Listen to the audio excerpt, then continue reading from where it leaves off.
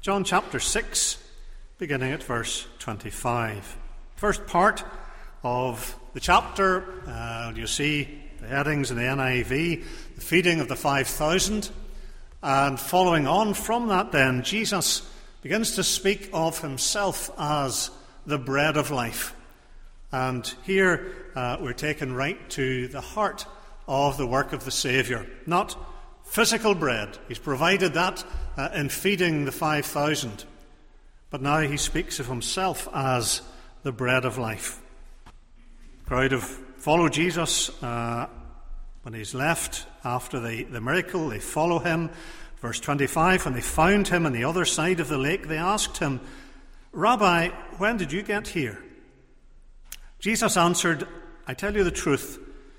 You're looking for me not because you saw miraculous signs, but because you ate the loaves and had your fill. Do not work for food that spoils, but for food that endures to eternal life, which the Son of Man will give you. On him God the Father has placed his seal of approval." When they asked him, "What must we do to do the works God requires?"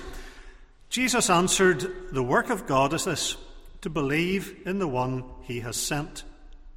So they asked him, "What miraculous sign will you give, that we may see it and believe you? What will you do? Our forefathers ate the manna in the desert. As it is written, he gave them bread from heaven to eat." Jesus said to them, "I tell you the truth.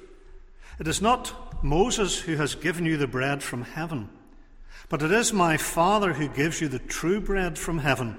For the bread of God is he who comes down from heaven and gives life to the world." "Sir," they said, "from now on, give us this bread." Then Jesus declared, "I am the bread of life. He who comes to me will never go hungry, and he who believes in me will never be thirsty. But as I told you, you have seen me, and still you do not believe. All that the Father gives me will come to me, and whoever comes to me I will never drive away.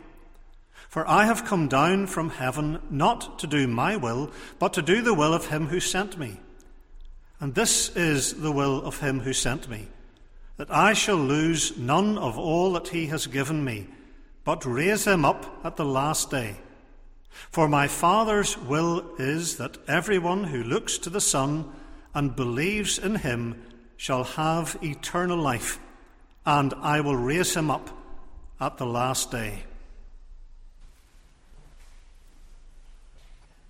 Well, I don't need to tell you, of course, we are in a new year. Indeed, we're well through the first month of a new year. Hard to believe that the time is going in so quickly. The arrival of a new year is often a time for taking stock. One of the things we'll be doing, God willing, at the annual meeting on Saturday, taking stock of the work that's been done in the past year. And it's a time, perhaps, for taking stock of our own lives as we enter a new year, looking back at what has gone, looking around perhaps at our present circumstances, and looking ahead, plans for the future. And all of that is right and proper. Sometimes, of course, our particular circumstances can make that taking stock quite urgent. Maybe because of your circumstances, what's happening in your own life or the life of friends or family, you find yourself asking some of the big questions. Not just the small day-to-day issues, but the big questions perhaps about the purpose of life. Do you wonder, the stage you've reached in life, well, why am I here? How should I be living? What goals should I have for my life? Perhaps asking, well, what would the Lord have me to do with whatever time he gives me? And you know that not to have a purpose in life, not to have a sense of direction, is a difficult thing to cope with. It often lies behind issues of depression when people see no purpose and have no direction in life. These are the big questions. Not to have a sense of purpose can be very debilitating and discouraging. The Lord Jesus Christ was a man with a powerful sense of purpose. Perhaps none has ever had such a sense of his purpose in the world as the Lord Jesus Christ. And that's brought out for us particularly in John's account of the life and ministry of Jesus. It's there in the other Gospels, but John particularly tells us of a Saviour who came with a mission, with a purpose to be fulfilled. You see that in John 6 and verse 38, verse we read a short time ago. He says, "I've come down from heaven not to do my will, but to do the will of him who sent me." The Lord Jesus was a man sent with a mission to fulfill. He had a very powerful sense of purpose to do the will of his Father. And if we understand what Jesus meant by doing the will of his Father, that'll take us right to the very heart of his mission. Who is this Jesus? Why did he come? What is the work that he has come to complete? And so we want to think for a time this morning of verses we find in John 6, and particularly verses 39 and 40, thinking of doing the Father's will. John 6, verse 39, "And this is the will of him who sent me, that I shall lose none of all that he has given me, but raise them up at the last day. For my Father's will is that everyone who looks to the Son and believes in him shall have eternal life, and I will raise him up at the last day." Doing the Father's will. Several things that we see in these two verses from the lips of the Lord Jesus Christ. The first thing that we see is the giving. The giving. As the Lord Jesus considers the will of him who sent me, he indicates that it relates to a particular people, to all that he has given me. A specific group of people. And it is personal, not just a faceless crowd, but he speaks in verse 40 of raising him up. It's a people he knows as individuals, a people he loves, and a people that has been given to him by his Father. Lord Jesus Christ is very conscious that he has been given a task to perform, a mission to fulfill that relates to a particular people, not to all mankind, but to a particular people. And we read of them again, verse 37, "All that the Father gives to me." So the Lord Jesus Christ has a people in view as he thinks of doing his Father's will. It is for them that he will perform this work. And it's significant in the upper room. We looked at that some time ago. As Jesus prepares his disciples for his departure by means of the cross, again, this is very much in his mind. He's preparing his disciples, and he's thinking of the church to come. And there in John 17 and verse 9, he says, "I pray for them. I don't pray for the world, but I pray for those you have given me, for they are yours." Those you've given me. In the first instance, of course, it's the disciples sitting there around the table with him, the 11 disciples. But it's clear as Jesus prays to his Father in John 17 that he's a bigger view, not just of that little group of disciples, but as John 17:20 describes them, those who will believe in me through their testimony. It is the whole church in all ages that the Lord Jesus has in view. They are the people who have been given to him by the Father.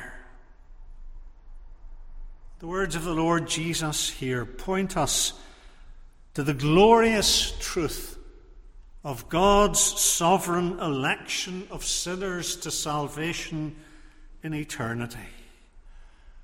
And that great truth runs all the way through the Bible. We have it in Ephesians 1 and verse 4, for example. And there Paul writes of how the Father chose us in Christ before the foundation of the world. Isn't that an amazing thought? Before God said, "Let there be light," he had chosen his people in Christ for salvation, an eternal election. A people that were given to the Lord Jesus Christ, to God the Son, so that he might save them from their sins. And of course, this election is not some kind of abstract, impersonal lottery, as if God somehow closed his eyes and stuck a pin in a list of the human race, and at random these people will be saved. The Bible describes election as God setting his love, his personal love upon a people, even before the creation of the world. It is an expression of eternal love. 1 John 4:19, John tells us we love. Why? Because he first loved us. God's love precedes any love we have for God, any interest we have in God. And you find that a great gospel verse like Romans 5 and verse 8. While we were still sinners, Christ died for us. Not when we were trying to be good, not while we were making our best effort and weren't doing too badly. No, while we were sinners, Christ died for us. When we were in darkness and we were lost and helpless, Christ died for us. And in eternity, God loved us. It's sad that some Christians shy away from the doctrine of election. Some can't even stand it seems. It's repulsive. And that's tragic. Because the Bible's doctrine of election is simply God's love expressed before time began. God's love to sinners before he made the world. Before the first tick of the clock of history, God loved his people. And that is not a frightening thing. It is not a repulsive thing. It is beautiful. And it is shot through from start to finish with the love of God, the giving. And it's significant Jesus uses a perfect tense in the original here. Has given. All that he has given. We might not notice that. We might skip over it, but it's important. Why? Because it tells us that this gift is permanent. The Father has given a people to Christ. And that giving will never be revoked. It is a gift that will not be taken back. And that is full of assurance for the Christian. That's why as Christians we can have assurance of salvation and know that we will not be lost. It's not because our faith is so strong or we are so spiritual. It's because God loved us in eternity, gave us to Christ, and nothing can undo what God has done. All that the Father has given Christ, the giving. But then the second thing that we see in these verses is the believing. The believing. How is this giving made visible? How do we see it? How do we know that it has taken place in the life of any particular individual? How do we know that someone has been given to Christ? Because we can't read God's mind. We can't, as it were, sneak a peek into the book of life and read the names there. We can't do that. How do we know then that people have been given to Christ? And he tells us. Because this election becomes visible, evident, in the response of sinners to Christ as he is preached in the gospel. As the gospel is proclaimed, there are men and women who believe in him, who accept that gospel message and trust in the Saviour. That's what Jesus means when in verse 38 he says, "All that the Father gives me will come to me." Now, all around him, listening on that occasion recorded in John 6, there were people who rejected Jesus. In fact, most of them, at the end of his preaching, turned their backs and walked away, until only the little band of disciples was left. So there were many who didn't come to him, even though they heard his message. But there are those who come. The elect of God, chosen in Christ, in God's time will come and will respond positively to the gospel and to the Saviour who's proclaimed in that gospel. Maybe they hear a sermon. Maybe a Christian friend talks to them. Maybe they read the Bible for themselves or a Christian book. And they hear the call to believe in Christ and they respond. And so eternal election that we can't see becomes visible in this world of time as sinners believe in the Lord Jesus Christ. It becomes visible. And Jesus spells it out for us in verse 39. Everyone who looks to the Son and believes in him shall have eternal life. There must be believing in the Lord Jesus Christ if a sinner is to be saved and is to receive eternal life. The two are inseparable.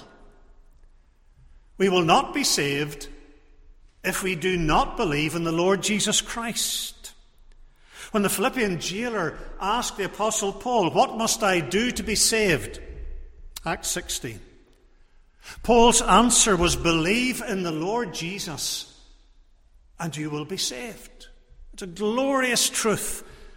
Of course, the other side of the coin is if you do not believe in the Lord Jesus Christ, you will not be saved.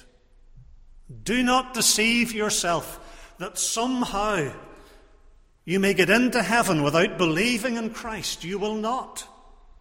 And the Bible makes that as clear as it possibly could. There is no salvation if you do not believe in the Lord Jesus. If you do not look to the Son and believe in him, you will not have eternal life. Now we know from what Jesus says here and from what the rest of the Bible says, behind your response of believing in the Lord Jesus Christ, there is God's sovereign election. And God enables the sinner to believe in the Lord Jesus Christ. That is all wonderfully true. And that's why it's God who's all the glory in salvation, because he enables us to believe in Christ. And that was true of Lydia, for example, in Acts 16. Why did Lydia believe Paul's preaching when other people didn't? Acts 16:15, the Lord opened her heart to pay attention. And if you have trusted in the Lord Jesus as your Saviour, it's because the Lord opened your heart and enabled you to believe in Christ. But none of that takes anything away from your responsibility to believe in Christ in order to be saved. Nobody can say, well, if I'm elect, I'll be saved no matter what I do. That's nonsense. Complete nonsense. If you're elect, in God's time you will believe in the Lord Jesus Christ. And if you do not believe in the Lord Jesus Christ, you will not be saved. That's the other side of the gospel, as it were. There's Christ freely available to all who come to him. And if you look to the Son and you believe in him, you will have eternal life.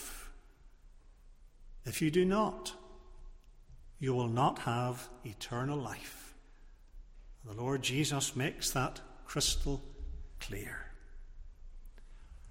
The giving, the believing. Thirdly, the retaining. The retaining. The Lord Jesus makes the fullness of his mission clear. Verse 39, this is the will of him who sent me, that I shall lose none. I shall lose none. Jesus speaks of his mission in terms of success and certainty. He does not entertain failure for 1 second. He will lose none. The Father's will is not uncertain or vague or tentative. He's not wondering, well, what is my Father's will? He knows it clearly. And he knows it will be fulfilled. There is no possibility that the will of the Father who sent him could fail. It cannot.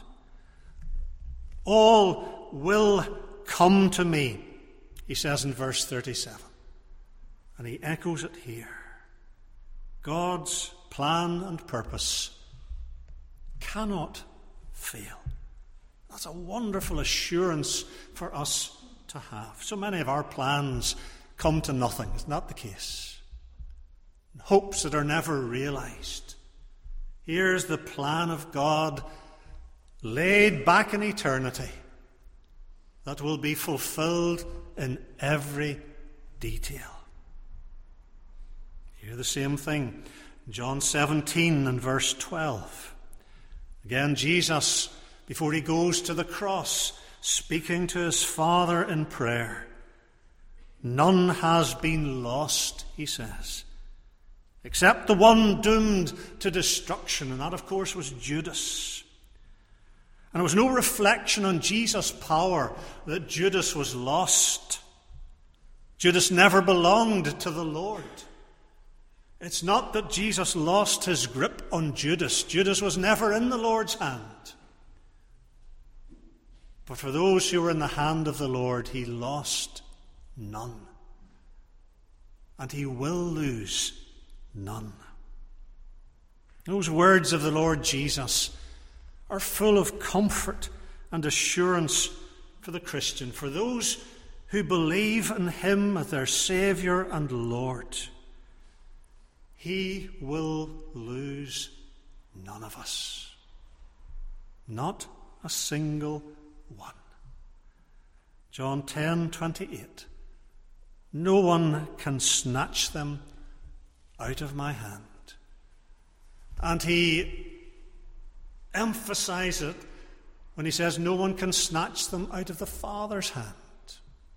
So we cannot be snatched out of the Father's hand. And verse 37 here says, we'll never be driven away, we'll never be thrown out of the Father's hand.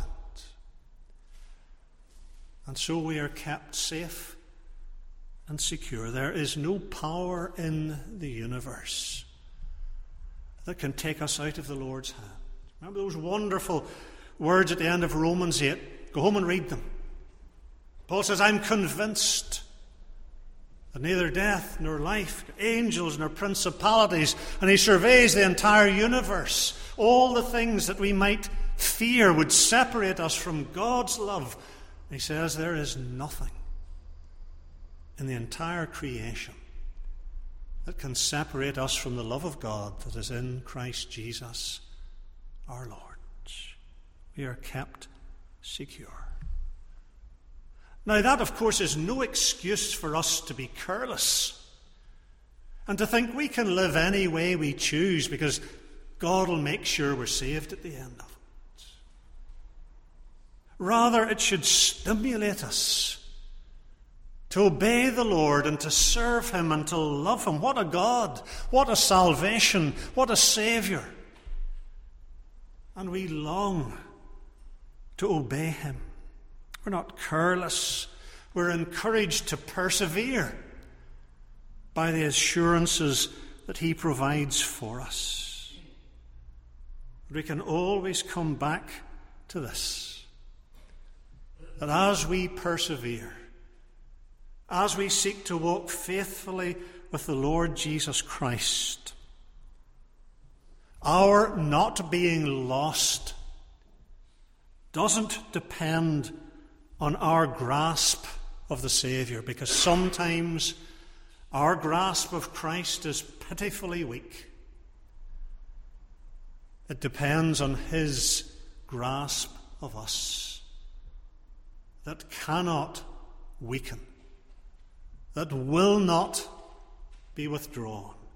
He holds on to us.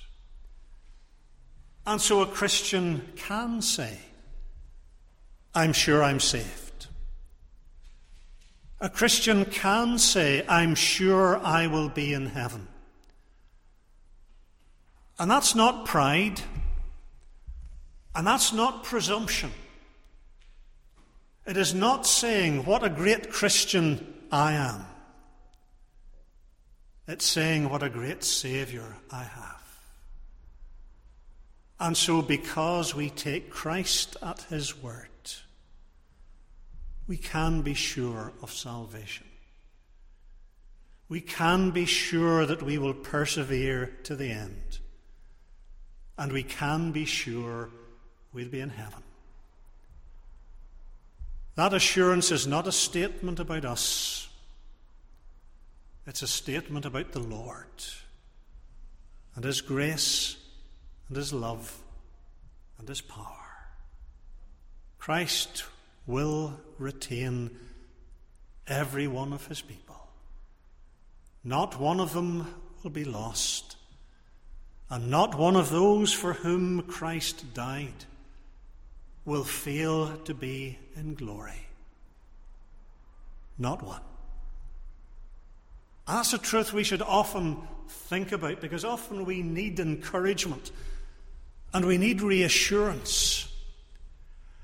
And the danger sometimes is when Christians feel they need reassurance, they look in and they try to read their own hearts. And am I as keen for the Lord as I should be? And do I read my Bible as much as I should? And do I love the Lord as much as I could? And the answer to all of those questions will always be no. It will always be no. You could always do better. And if you're depending for your assurance of salvation in looking in and taking your own spiritual temperature, friends, you'll spend your Christian life discouraged and depressed. You need to look out of yourself and look to Christ and take Him at His word. and believe what he says. And that is where you'll find your assurance.